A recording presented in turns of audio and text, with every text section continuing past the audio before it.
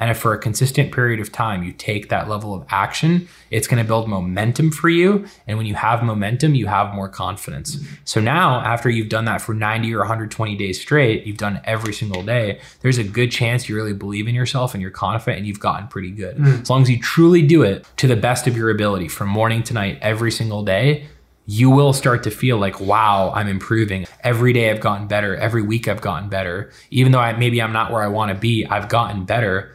And wow, if I just keep doing this, I'm going to be unstoppable. And you start to feel that. But I think a lot of people have that consistency problem. So I recommend whenever you get into anything, you got to be extra committed. You got to go all in. You got to get rid of every distraction.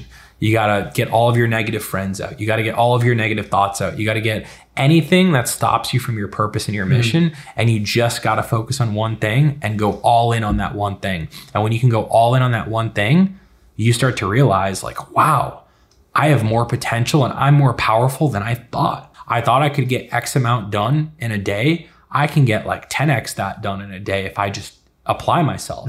And when you apply yourself for such a long period of time consistently over and over and over again, it just becomes a habit. And that action is what leads to more confidence. And that's where you become confident. And you're not confident because you're stupid. You're confident because you know you're working every single day and you're doing your best. I'm not better because I'm smarter. I have some special gift. I'm better because I'm just doing it every single day and I'm not giving up and I'm not stopping. And that's what gives you that confidence.